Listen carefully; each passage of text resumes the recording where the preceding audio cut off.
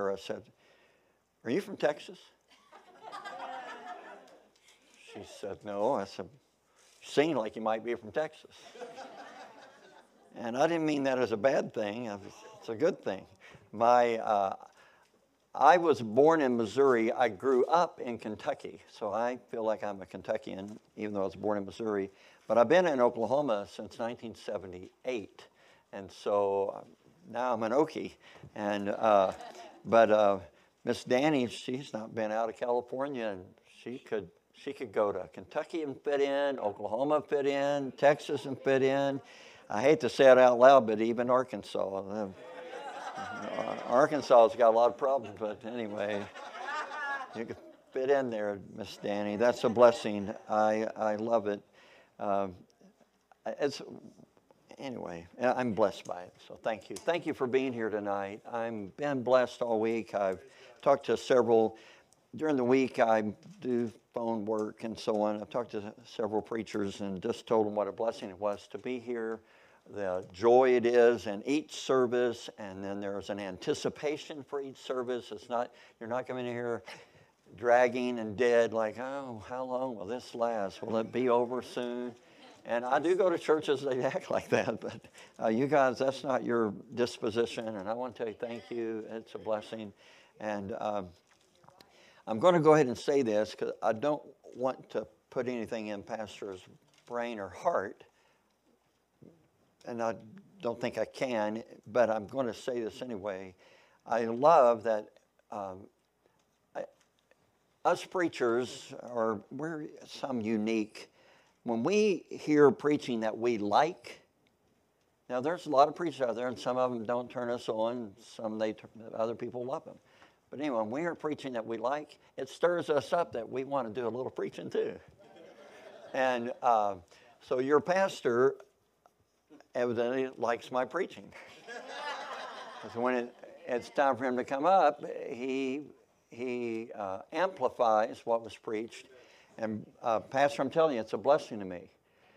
And you're not just up here talking. You have 2 or 3 verses that you fling out that you give us, and that has addition to the message, and it has meaning, and it's a blessing, brother. And so just for you to off the cuff say this verse over in Matthew, over in Leviticus, and this over in Exodus, and all that stuff, I can't do that off the cuff. I got to go, oh, just a minute, I got to look at this. But I appreciate it, preacher. It's a blessing to my soul, I want to tell you. Thank you. So since I'm thanking, I want to go ahead and thank Pastor for giving me a privilege to come and preach. They will say, oh, thank you, Brother Dave, for taking time out of your schedule to come and preach for us. Well, actually, I only came because I got asked. I didn't take it out of my schedule. I put it in my schedule. So, but thank you for asking me and letting me come. I am really blessed to be here. And then I want to say thank you for giving to an offering. I appreciate how Pastor approaches that, and we live like this. This is what I do, and if I don't get to preach, I don't get paid, and this is what I do, and I'm very thrilled and humbled that God lets me do it. And He's taken care of us immensely, and I'm grateful for His goodness to us. And so thank you for giving. I'll just go ahead and tell you, I say this almost every week, but I am humbled that folks like you are blessed in such a way that you take resources that you could use for gasoline, for food, for doctor bills or clothing, but you take your resources and you go, hey, we want to be a blessing to the McCrackens. I'm humbled by that, but thank you very much for that. Then Nancy and I are going to move out tomorrow, and we're going to move over to Bakersfield. And anybody that knows anything about Bakersfield, they are full-blood, true blue Hicks. They can move over to the Arkansas and fit right in. They can move to Oklahoma, fit right in. They can move to Tennessee. I'm telling you. Anyway, they need Jesus over there too. Amen. So Anyway, I seem like I had something else, but it's a blessing. Oh, yesterday, Pastor and Mrs. Pastor, they took us to see where the property is and took up on the hill and to see over the valley. And anyway, he told me how the city's going to pot and showed me some of that. But then he told us about the Indian Canyon. And so we went there today. And we loved it. It was wonderful. My wife does not do hiking. She hikes across a parking lot. She doesn't have good coordination or balance, and I probably will mention that in the message. But anyway, but she said, you can go down and hike some if you want to, and I'll wait for you. And I go, no, we're not prepared, but we will. I said, next time we come, we'll prepare for it, and I can go down and do a hike thing and so on. And then I have some things for her there at the, whatever they call that, the trading post. Yeah. So anyway, it was beautiful. And also, we want to do the tram. We didn't know about the tram till yesterday. And so next time, if we get to come through, we're going to do the tram. And anyway, so I was blessed by that. Proverbs 21 in your Bibles. Proverbs 21. Some of you have anticipated tonight, and some of you have not. Now, Miss Nicole, was that an accident or was that anticipation? Oh, I love it. She went like this, and I thought she might have been flicking a bug or something, but she went like this. And I thought, oh, so I love it when a woman's anticipating what the Bible says. I like it. Proverbs 21, if you're able, would you stand with me, please? We stand to give reverence and honor to the eternal, infallible, inerrant. It's the perfect, preserved word of the living God. Hallelujah. Wow. Wow. I'll just say it out loud. You can believe every word in it. You can believe every word in it. You can stake your eternity on it. No matter what science says, no matter what the pundits say, you can believe this book. Just because I love it, I want to read again to the first 3 verses. The king's heart is in the hand of the Lord. As the rivers of water, he turneth it whithersoever he will. Every way of a man is right in his own eyes, but the Lord pondereth the hearts. To do justice and judgment is more acceptable to the Lord than sacrifice. Verse number 17, he that loveth pleasure, that's where all these sermons came from verse 17. He that loveth pleasure shall be a poor man. He that loveth wine and oil, he that loveth luxuries, shall not be rich.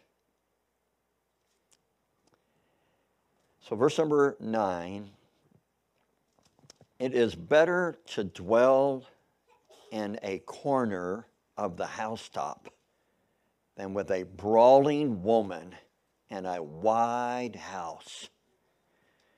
Verse 19, it is better to dwell in the wilderness than with a contentious and an angry woman. Now, friend, that is in the Bible, and since it is, we're going to discuss it tonight. So let me have prayer with you, and let's see what God has to say to our hearts tonight. Our great God, I do come to you again. I just want to say thanks again. You're so good to me. I am humbled again by your kindness and mercy and grace to me. Thank you. Thank you for putting up with the likes of me, that you let me do this very thing, open up your book and endeavor to preach your word. Thank you. Thank you for folks at Bible Baptist Church that have interest in your word and your preached word. Thank you. Thank you for Pastor Nolan and the work that you've allowed him to do, and the accomplishments and the hearts that have been touched and lives that have been changed. Just thinking about Mr. Wells, his life and eternity's changed because of the church here, and somehow they got introduced and got to come here. So God, thank you that's why we're here for eternity. We're preparing for it. This is just the dressing room to get ready. So thank you, Lord. So Lord, I am looking forward to what you're going to do tonight. So I ask you for your help, please. Help my mind and heart to get across truth. I pray you'll use it so you can be glorified. If someone's not born again, they're not saved, like Miss Danny just sang. Oh, I pray you would show them how much you love them. Touch their heart, squeeze their heart to help them know that you will forgive their sin and you'll give them eternal life if they'll turn to you. So thank you again, Jesus. Thank you for what you're about to do. And we really do look forward to when we get to see you. So it's in your holy name we pray, Christ. Amen. Amen. You may be seated.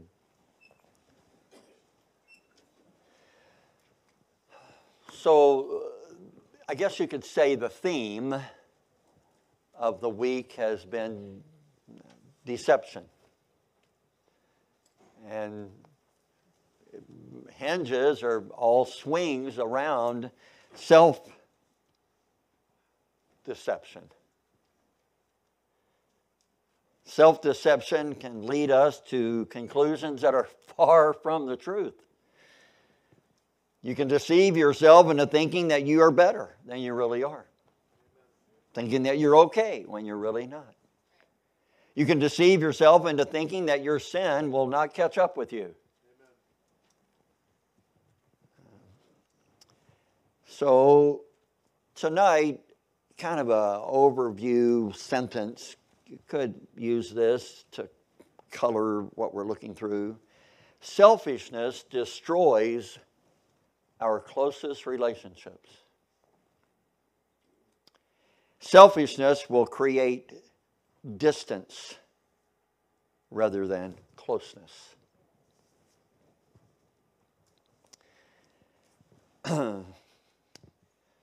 So there's these two friends that have not seen each other for a number of years, and they had determined that, hey, we're going to get together. We got to get together. And so they chose a restaurant to meet in, and they met there, and they hadn't seen each other for a number of years, and they were glad to get together and catch up and so on. And so they sit down, and they ordered this platter that you serve. It's like a family style, and you serve off the platter, and you get your food. And so they ordered the fish platter. Well, one of the buddies, he took upon himself and he served. And so he took the little scoop spatula thing and he gave his friend a piece of fish, and then he took a piece of fish, and his friend said, "You have the nerve." He goes, "What's the problem?" He said, "You gave me the little piece and you took the big piece." He goes, "Oh, how would you have done it?" He said, "Well, if I was the one serving, I would have given you the big piece and I would take the little piece." And his buddy said, "Well, you got what you wanted." And they both laughed about it and chuckled about it and so on. And I'll just say, rarely does selfishness generate laughter. But they did laugh about it. Carry on. Kevin and Tyler, sitting at the breakfast table, two young boys, they were arguing about who's going to get the pancakes first that Mom was fixing. Mom overheard them arguing, who's first? Well, I'm the oldest, I get to go first. Well, I'm the youngest, I should go first. I'm the little one, I should go first. And so they're arguing about it. And the mother thought, well, this would be a great time to teach them a good lesson. So she says, "Hey, boys, wait. If Jesus was here, he would let his brother have the first pancakes." And Kevin spoke up right away. He said, "Okay, Tyler, you be Jesus." And here's the deal. Almost every one of us wants someone else to be Jesus. We want to go first. We want to be looked after. we're selfish. Can somebody say amen? It's our nature to be selfish. It's our nature that we're proud. You do not have to teach a baby how to be selfish. It's not long when they learn the word mine, mine, mine. They do not want anyone else to have what's theirs. Is everybody hearing me? You don't have to teach them that. It's innate in us. We're born sinners. So I just want to get your thought to go a direction here. Sometimes, us humans, and I'll just talk about us, we are much nicer to people, strangers that we meet out in public, than we are to our people in our own home. We know how to show deference. We know how to show patience. We know how to show kindness. We know how to speak nice to them. But inside our own home, we're going, what in the world? I can't believe that. Is everybody hearing me? It's also true that sometimes out in public, someone has provoked us somewhat, didn't do what we expected, and we said, I've got to give them a piece of my mind. And we let them have it and just rip into them thinking these thoughts. They deserve it, and I'll never see them again, so I might as well get it off my chest. Can I just tell you, both attitudes are wrong. Neither one of them are appropriate. They come out of this thing called selfishness. It's all about me. It's what I want. It's what I deserve. It's what I should get. These two verses, verse 9 and 19, they deal specifically, it deals specifically with husband and wife. I thought it was fascinating that the application is obvious to relationships in the home, husband and wife, but there are other people in the home other than those two. Sometimes other people moved in. That's what happened to us. Nancy and I have been married 1 year, and we had somebody move right in with us. Just a little person. They couldn't take care of themselves. We had to look at it and touch it, clothe it, feed it. They stayed there the whole time. Yeah. Then another one moved in. Yeah. But I think it's fascinating. Look at verse 9. It's better to dwell in the corner of a housetop than with a brawling woman in a white house. But look at the next verse. The soul of the wicked desireth evil. His neighbor findeth no favor in his eyes. I know that at a surface it appears like that has zero to do with it. But I will tell you that your neighbor is like your neighbor. Amen. And there are interchanges between you and your neighbor. Even if it's only a look.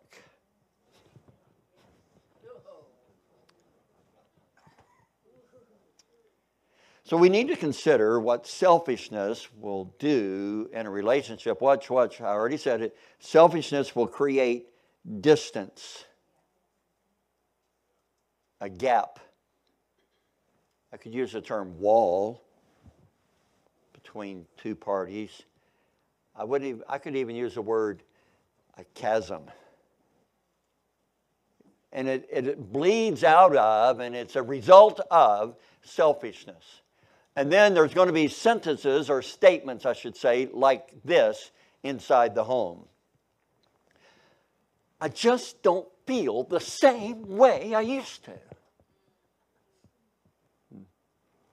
Here's another one. They just don't understand me. They don't get me anymore. Here's another one. People love this one. They think that this one is okie dokie. We just kind of grew apart. Well, do you know why you grew apart? Friend, it's called selfishness. you got your eye looking over here and you wanted something and you wanted something and you didn't include them on what you wanted because, it's all about you. And because of the neglect on this side, the other side goes, well, and they start wanting some attention and some, is everybody with me? Yeah. And it's selfishness on both halves. You didn't just grow apart, you're selfish apart. Is anybody hearing me? But they're not going to say that out loud. Because, I don't know if you know this, but in verse 2 it says, because every way of man is right. Right. I'm right in my own eyes. Amen. So the scripture says a man would rather have uncomfortable living quarters than deal with the unpleasant attacks of a contentious wife. Sir, that's what it says, the wilderness or the corner of a housetop. It does say it is better. It's better to be way out there. It's better to be way up there than to be down here. That's what it says. It says, than a brawling woman. What is brawling? Brawling. Have you ever heard the phrase, there's some people over there and there's an argument that ensued and then they started fighting and it turned into a brawl? Ah. That means there's some action going on. And it's not patting each other on the back. Listen to the definition of brawling. Contentious. Oh, that's the same one in verse 19. It's like they're like synonyms. Angry. Angry debate. Quarrelsome. Argumentative. It includes the word mean. Is anybody hearing me? No, maybe you're not getting it. My pastor, he said that his dad said, boy, when you get married, you buy your furniture really, really heavy. It's so heavy that she cannot pick it up and hit you with it. Or you buy it so light that it won't hurt when she does hit you with it. So, good advice from Dad.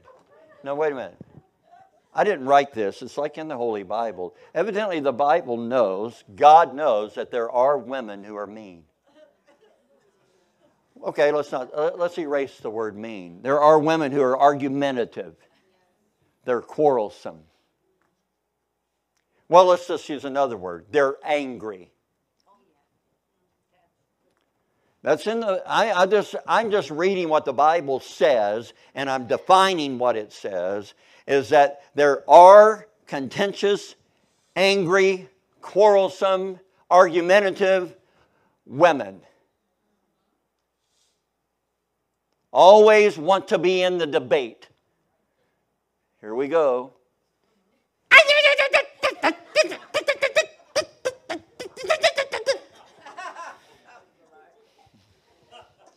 The Bible uses the term in another passage in 19. It says that she's like a leaking roof, a dripping faucet.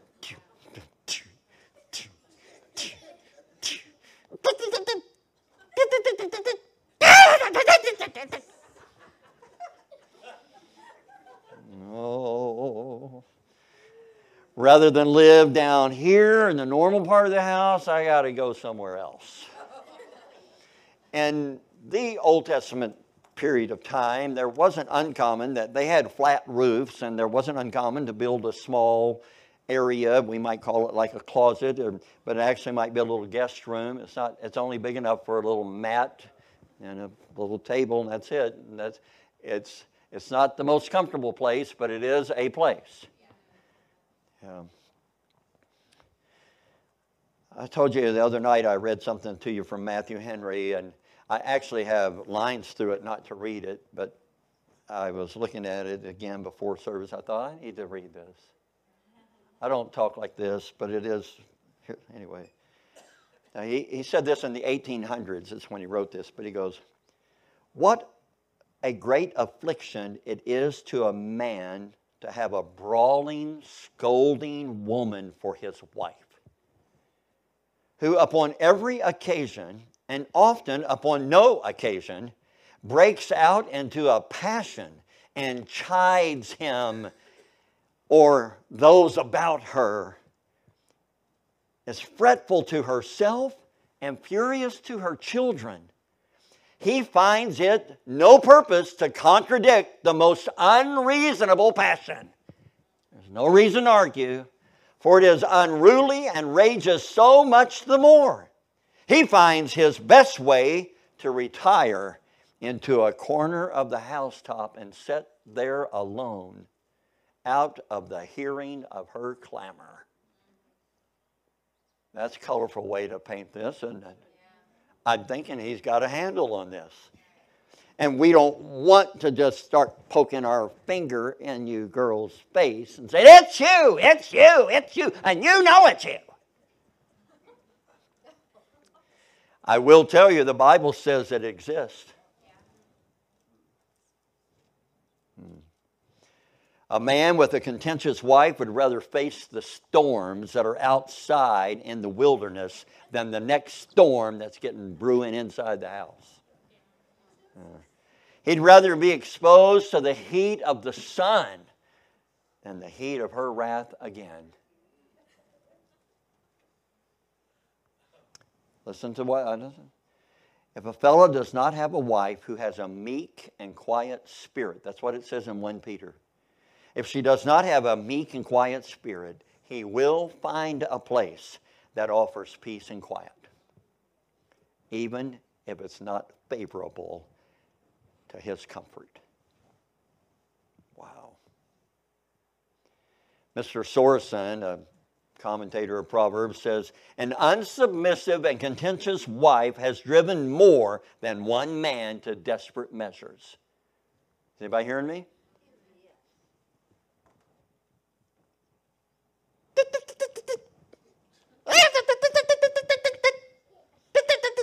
And always.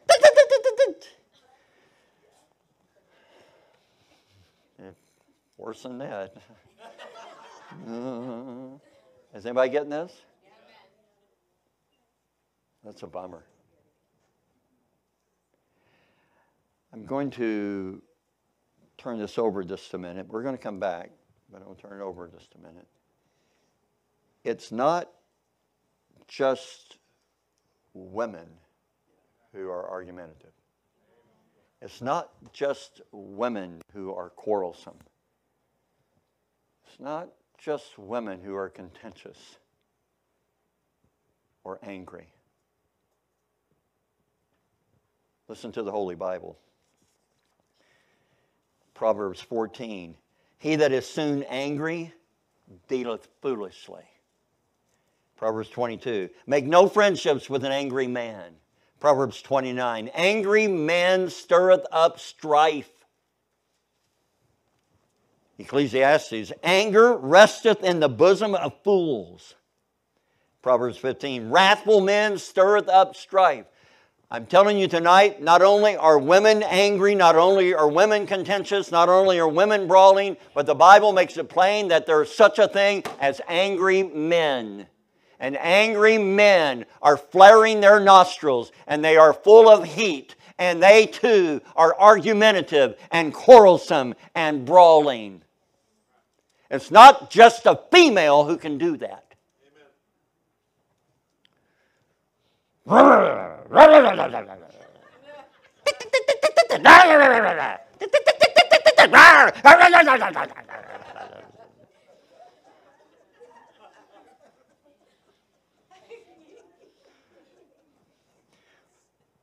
So I'm going to do just a tiny pause. It's not a long pause. For you that are not married yet, make sure you marry for more than just good looks or money.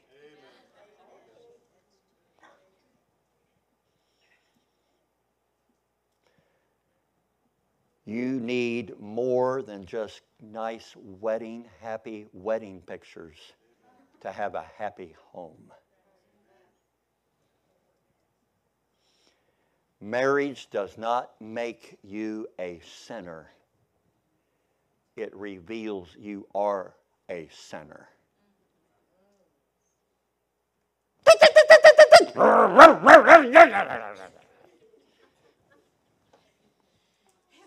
Since we're talking about it, hey, don't think that you will change once you get married. And once I get married, I'm going to be a better man. I'm going to stop pornography once I get married. Once I get married, I'm not going to think about that anymore. Once I get married, I'm not going to be a cusser. I'm not going to curse anymore. Once I get married, I'm going to stop drinking. I'm not going to do. Once I get married, I'm not going to spend the time down there with my buddies. Once I get married, is anybody hearing me? Once I get married, I'm not going to be a liar. Once I get married, I won't have a wandering eye.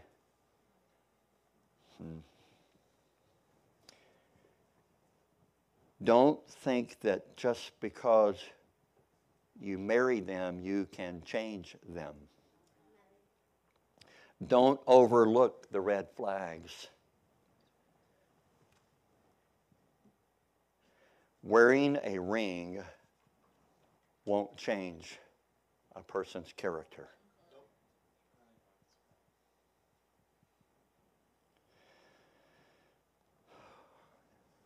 Hey, Bubba, if she's mean before you get married, she's still going to be mean. If he's a man given to anger before you get married, don't think you're going to change him, girls. Now, I give God the glory, and I give him hallelujah. He can change. He can change us. And I've been in the ministry so long now, I've turned into an old guy. But I've counseled people so long and so on, and they say, Brother Dave, I can't help it. I'm just hot-headed. I just do that. I just fly off the handle. My dad was like that, and I'm just like my dad. I am. And I go, wait. Did you get saved? Do you have the Holy Ghost living in you? Are you supposed to be becoming like Jesus or not? Do not use the excuse that your dad was mean, so you're mean. Your dad was soon angry, so you're soon angry. Listen, this is the most people accept it. They swallow this. They go, well, that she really can't help it. She has red hair, That the color of your hair dictates your character, your... What? How in the world can you... Well, Brother Dave, it's true. Let me tell you, I know 4 redheaded people. They're all mean.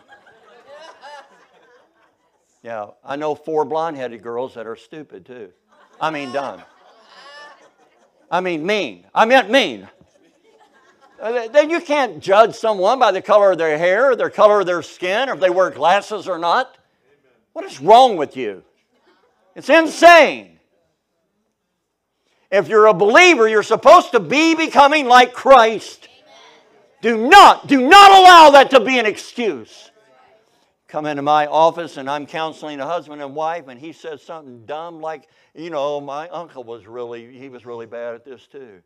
I just want to jump over the desk and beat the fire out of him with both fists and say, don't worry about it. My dad was like that. I'm good. What a knucklehead. And you girls that are gripey and complaining and you are so good at lying and manipulating, it's wrong. It's wrong. It's not okay. How many women have I seen say, all right, your dad doesn't know this, and don't tell him, okay? Because this is what we're going to do right now. What? You just taught them that they got to go behind their dad's back? That's what you taught them? No, friend, that's not uncommon. That's common. When you girls go, well, I can't help it. He's stupid. He's dumber than a box of rocks. And there's no way that he would understand what we're trying to do here. Well, honey, you married him. Well, I thought I could change him. Well, you can't change him. Only God can change him. Oh, all right. I wasn't supposed to spend that much time there.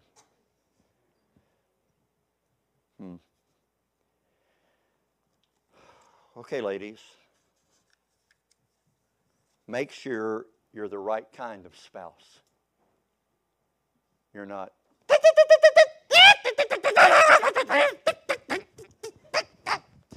You drive me nuts. I wasn't crazy until you. I can't take it. If this verse describes you, listen, girls, you need to realize the damage you're doing in your home. To your own life and the discomfort, how upset, how disappointed, how uncomfortable you are. And then everybody around you, you make them uncomfortable. They all want to go find a corner or go outside.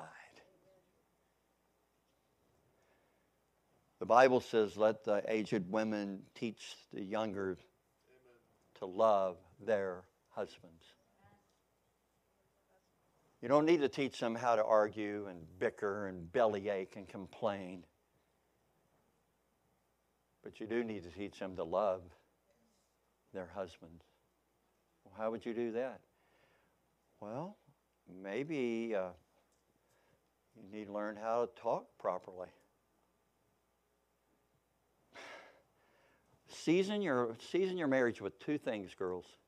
Love and respect. Well, I can't respect him. You know what he's like? No, you're messing up.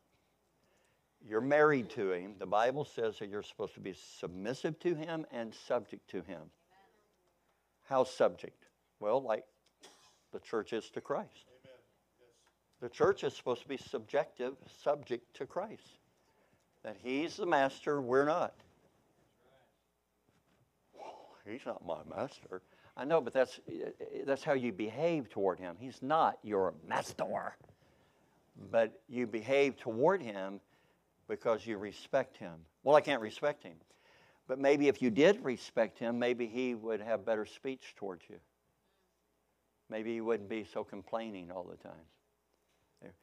Well, what if he keeps being mean? What if he keeps being angry? What if he keeps acting like that? Well, according to the Holy Bible, you're supposed to have a meek and quiet spirit. The Bible doesn't say, okay, give him a month, and then after that you can drive him nuts. I'll give him 6 months. After 6 months, if he's still an idiot, it's okay. Just let him have it. Get that guy to move out. And keep doing it until he moves out because it works. That's not what the Bible says. The Bible says you're supposed to love him. To love someone is not just an emotion, it's a decision. I know we love the emotion where I go, I got chill bumps. When I looked at her, oh my goodness, I love her. The first time she touched my hand, I'm telling you, electricity. That's called emotions and feelings. Since you brought it up, people love their dog. They love it. I mean, they love their dog. They let it lick their face. Yes, Daddy's here. Be my baby. I love you.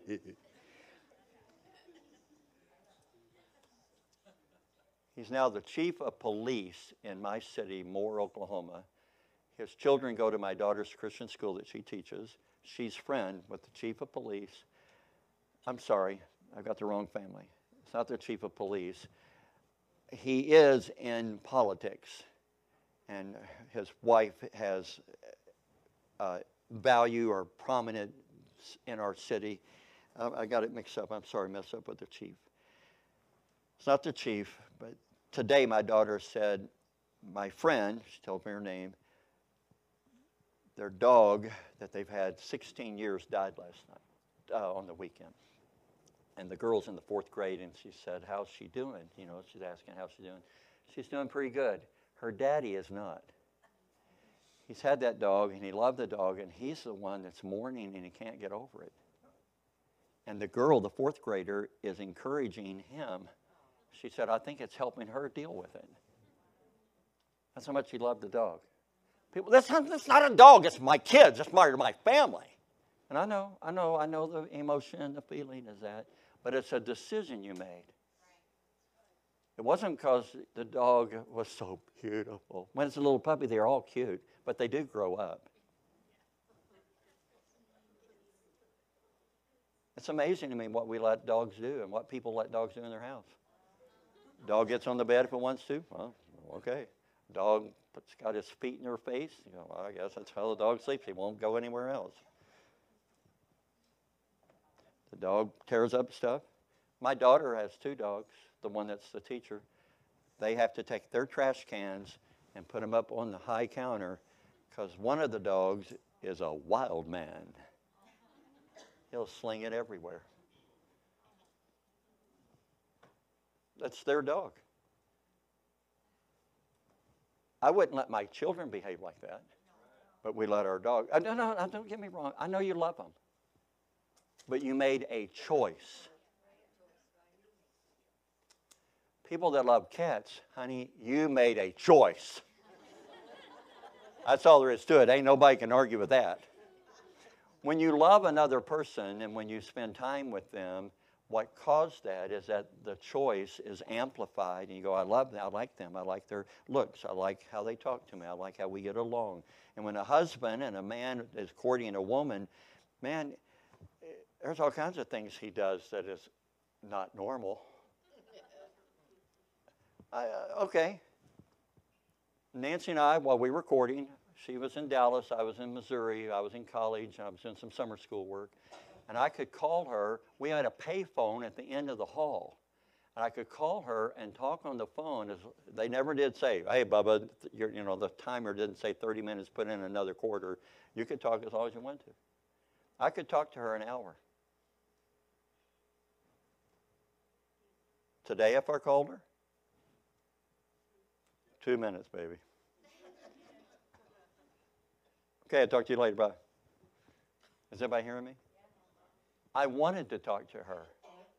I sent her letters every day from Missouri on our engagement period. Oh, I love you. I can't wait to see you. I can't wait to touch you again. I love you. I can't. I love you.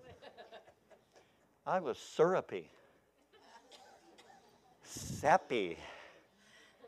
And now I go, are you ready or not? Can't just pick out a pair of earrings. It doesn't matter. Let's go, woman.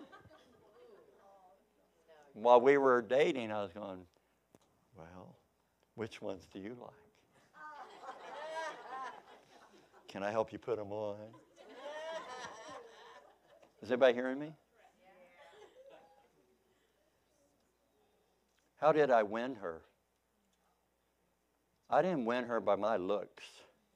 And people see us together and go, how did she marry a man look like that? What happened to her?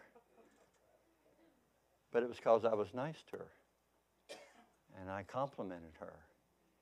I wanted to be around her. I was interested in what she was interested in. And then after people get married, they get short-tempered. I don't know if you're hearing this. They grow apart. No. I become interested in what Dave wants. I already have her. Let me see if there's something else out here I want. Is anybody hearing me? Yes. It's all important to me. Same thing happens for the women too. Somebody say amen. Amen. So ladies, season your marriage with love. Love is a decision you made, and now listen, it's supposed to be unconditional love. You don't love him because he's good looking. You don't love him because he smiled at you. You love him because you're supposed to love him. And if you will talk to him and respect him, it might turn the tide that he goes, wow, she's treating me like I'm the king. I love her for that. Is everybody hearing me? Or it could be the other way around, but maybe she doesn't treat you like you're the king because you don't treat her like she's the queen. You treat her like she's your servant. You didn't marry a servant. You married a helpmeet. She's your partner. Amen. God took the rib out of Adam and gave him a helpmeet. Next to the heart. She's part of me. We are one now. Is Is everybody hearing me? We're still two individuals. We still have our selfishness. We're still made out of this. We still have humanness. But Christianity is supposed to be able to overcome humanness. I want to be like Christ, and what am I supposed to do? I'm supposed to love her. I'm supposed to take care of her. In fact, how am I supposed to love her? The same way Christ loved the church. That means He laid down His life for her. I should have such a love and regard for her that I would lay down my life for her. I want her to be clean. I don't want to drag her through some murky, wicked stuff. Say, hey, come on, woman, we're doing this. And have her doing something that she's uncomfortable with. Is anybody hearing me? I should want to protect her, keep her from harm. Amen? I will tell you, Nancy and I got married in 1978. I'm sorry, 76. We got married in 76. I graduated from college in 78. But 12 years later, Nancy and I have two kids. They are 10 and 9 years old. And Nancy was in a horrible car crash. She was in a coma for 50 days. She was in a rehab for 3 months. She was in a wheelchair for a year. She suffered severe brain damage. When she came home, she was not able to walk on her own. I had to hold her arms. She had tremors, what they called them, tremors. She shook so much. When we put her in a wheelchair, we had to tie her into a wheelchair. She would shake out of the wheelchair. So when they were helping her learn to walk. And that's when she developed the tremors, and she shook so violently. So I'm holding her arms, and I'm walking backwards, and she's shaking. And we have 2 steps that walk up into our house. We go into the house. Nancy can't dress herself. She can't bathe herself. She can't feed herself altogether. She can't cook clothes. Is everybody with me? Here's what it did. It changed my life.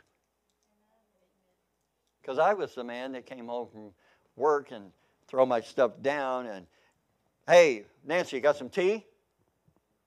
She'd bring me a glass of tea. Got any cookies? She'd bring me cookies.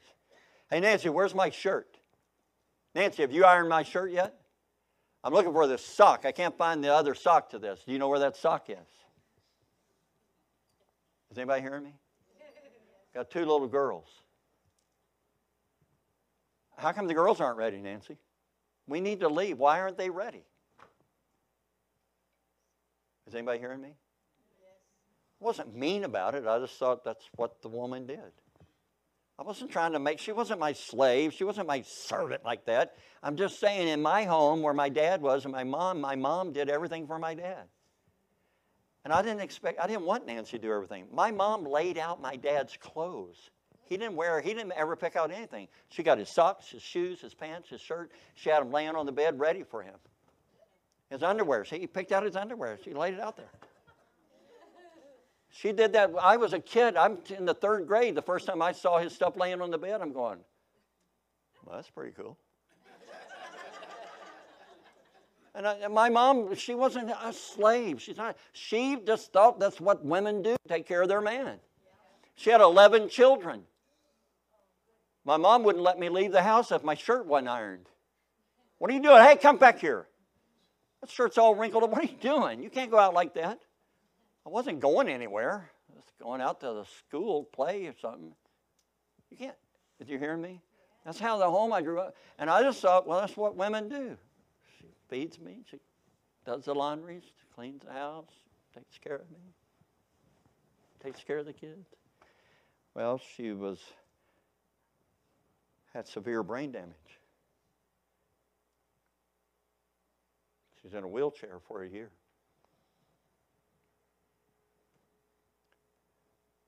Now, I say, Nancy, I'm getting ready to get some tea. Do you want some tea?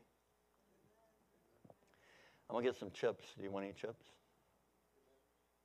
Nancy, I'm getting ready to do the laundry. Do you have anything that you want me to do? When we're at home in our house, in Oklahoma City, in Moore, Nancy does the laundry. But when we're at Hampton Inn, she doesn't do the laundry because you have to walk downstairs and carry the bag and go into a place and do it. I don't want her walking down the hallway by herself if I can help it. She has poor balance now. She stumbles.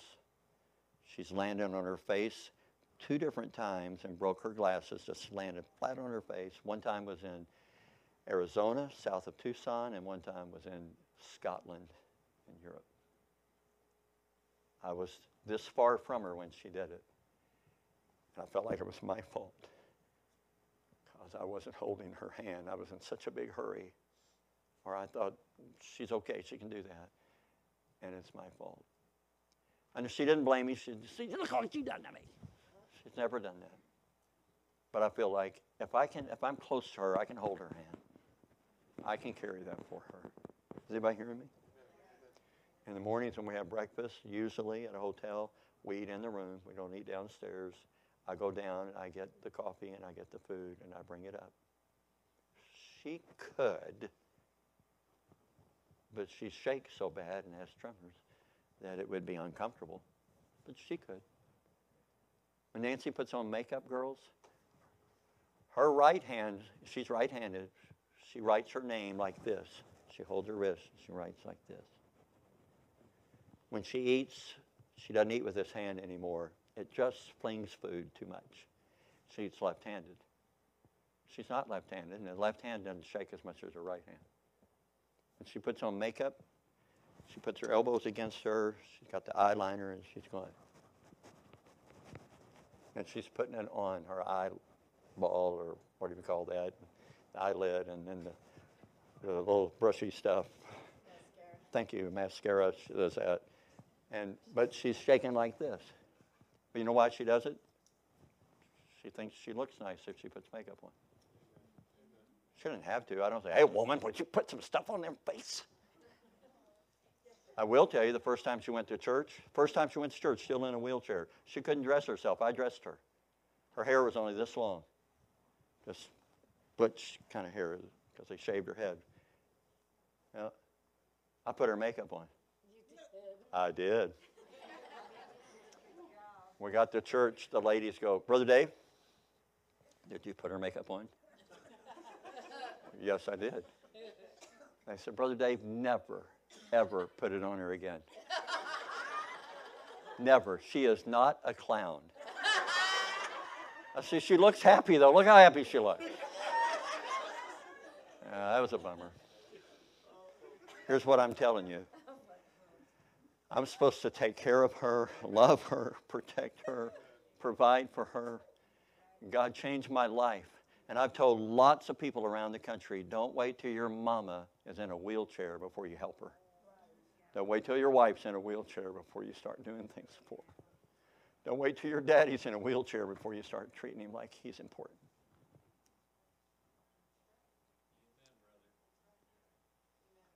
I'm going to finish. One of the things that I want to say about home, about our lives,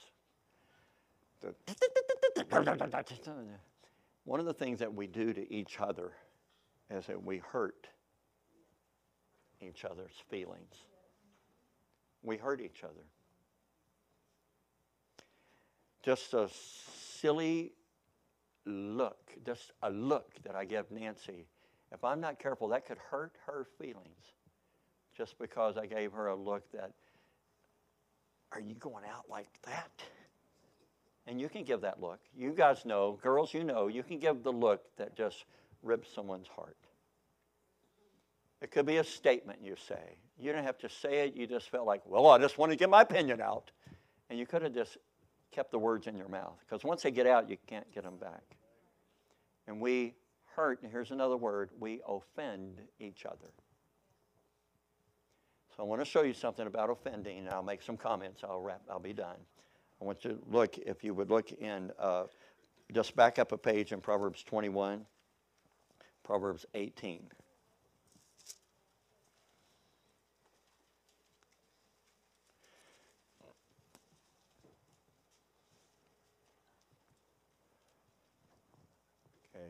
I'm just going to use this as an illustration. I didn't tell you what verse. Did I tell you Proverbs 18? Yeah, verse 19. Here we go. A brother offended is harder to be won than a strong city, and their contentions are like the bars of a castle. Okay? Now, Robert here is my brother in Christ. Amen? And as a brother, it is a true statement that I could offend you.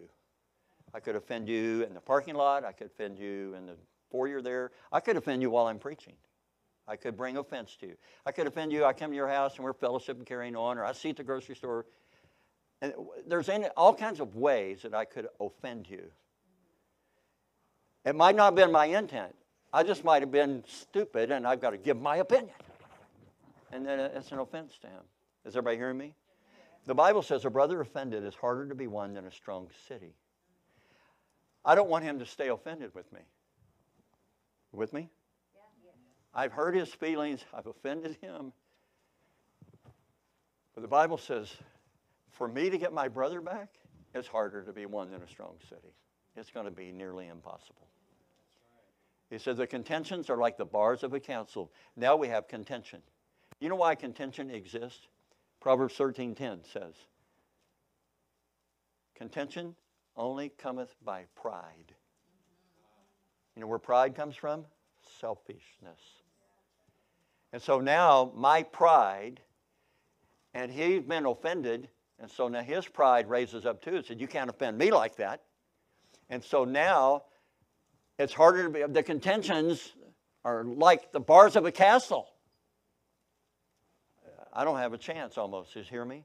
No. The only reason the Bible said this in here is because it's saying that it is possible to win your brother.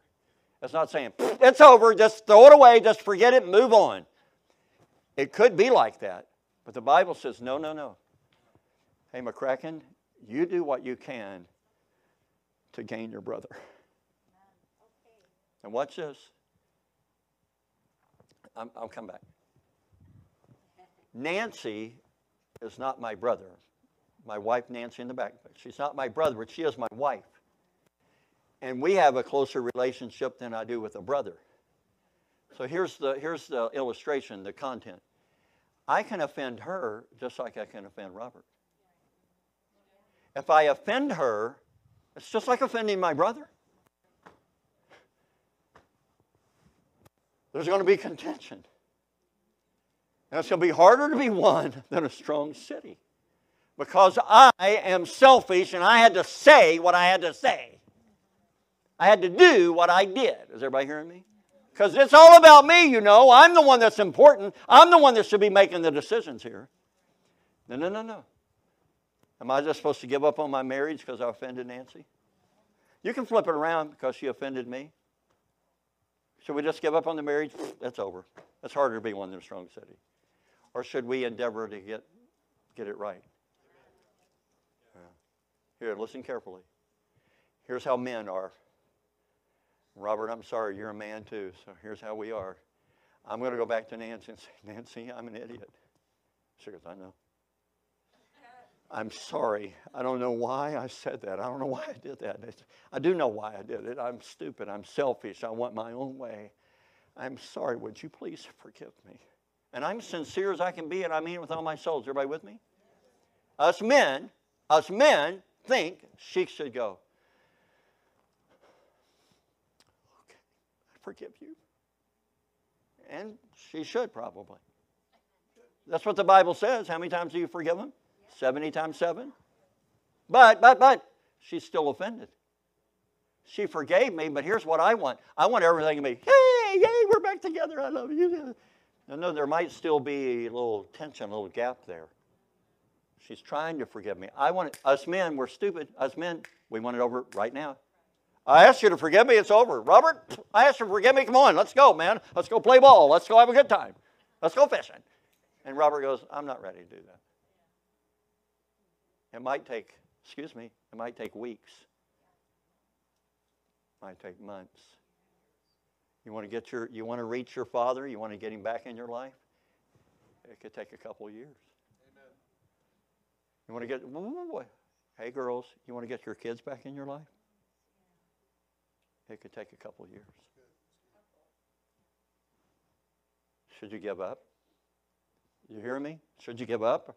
I'm just saying the Bible says they're harder to be won than a strong city. Their contentions are like the bars of a castle. Here's the deal. When you hurt someone, when you offend someone, don't expect it to all be over just because you said, I'm stupid, I'm sorry, please forgive me. You have to forgive me. God says you have to forgive me. It doesn't mean that the heart wound is healed. Mercy.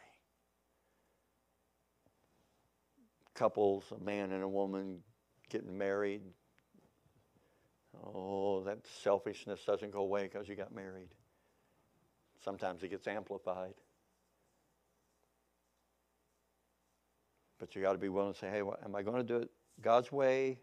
Am I going to accept what God's Word says? Am I going to accept that an angry woman, an argumentative woman, belly-aching woman, am I going to accept that that's true and that I need to try to change my life and become more like Christ?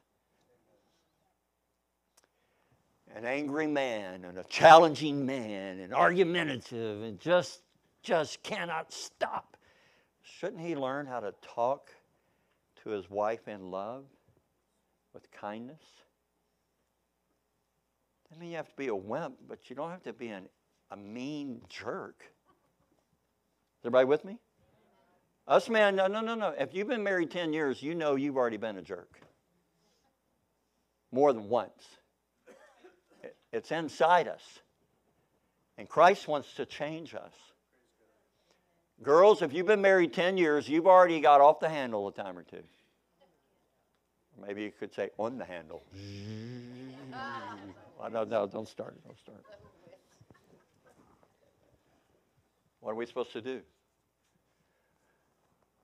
We need to ask Christ to forgive us. Ask our wife to forgive us. Ask our kids to forgive us.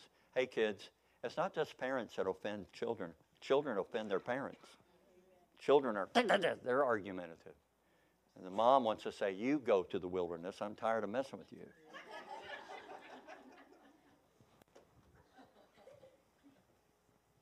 Well, our selfishness overwhelms us. It will run over our lives if we're not careful.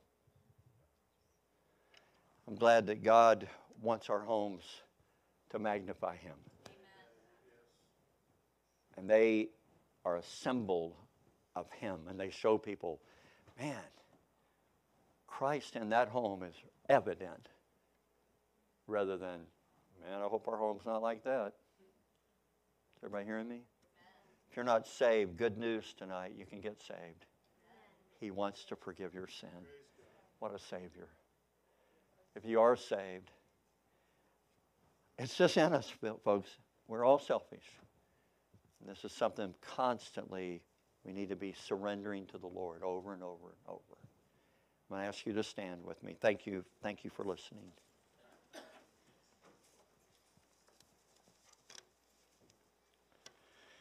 I'd like to pray with you. Our great God, I come to you again. I wanted to say thanks again. Thank you for loving us. Thank you for patience with us. God, thank you for some instruction about our homes, about our life. I pray husbands and wives to be honest with each other and honest with you. God, you would be glorified. Parents with their children, I pray they'd be honest with their children. Sometimes we just need to ask forgiveness. And then we need to try to show love in such a way that the walls are coming down. I pray that young people would see that sometimes they offend their parents and they are rude to them, and it's wrong. I pray that there be a desire in all of us to magnify you and to be like you, Christ. If someone's not saved tonight, thank you they're here. Thank you that they have an opportunity to get saved. I pray that you would convince them, convict their heart. They need to be saved. They need to be forgiven of their sin. Thank you, Christ. Our heads are bowed, and Brother Nolan's going to begin to play.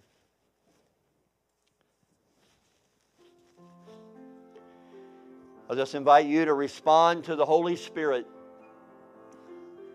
God's Spirit has been speaking to our hearts every night.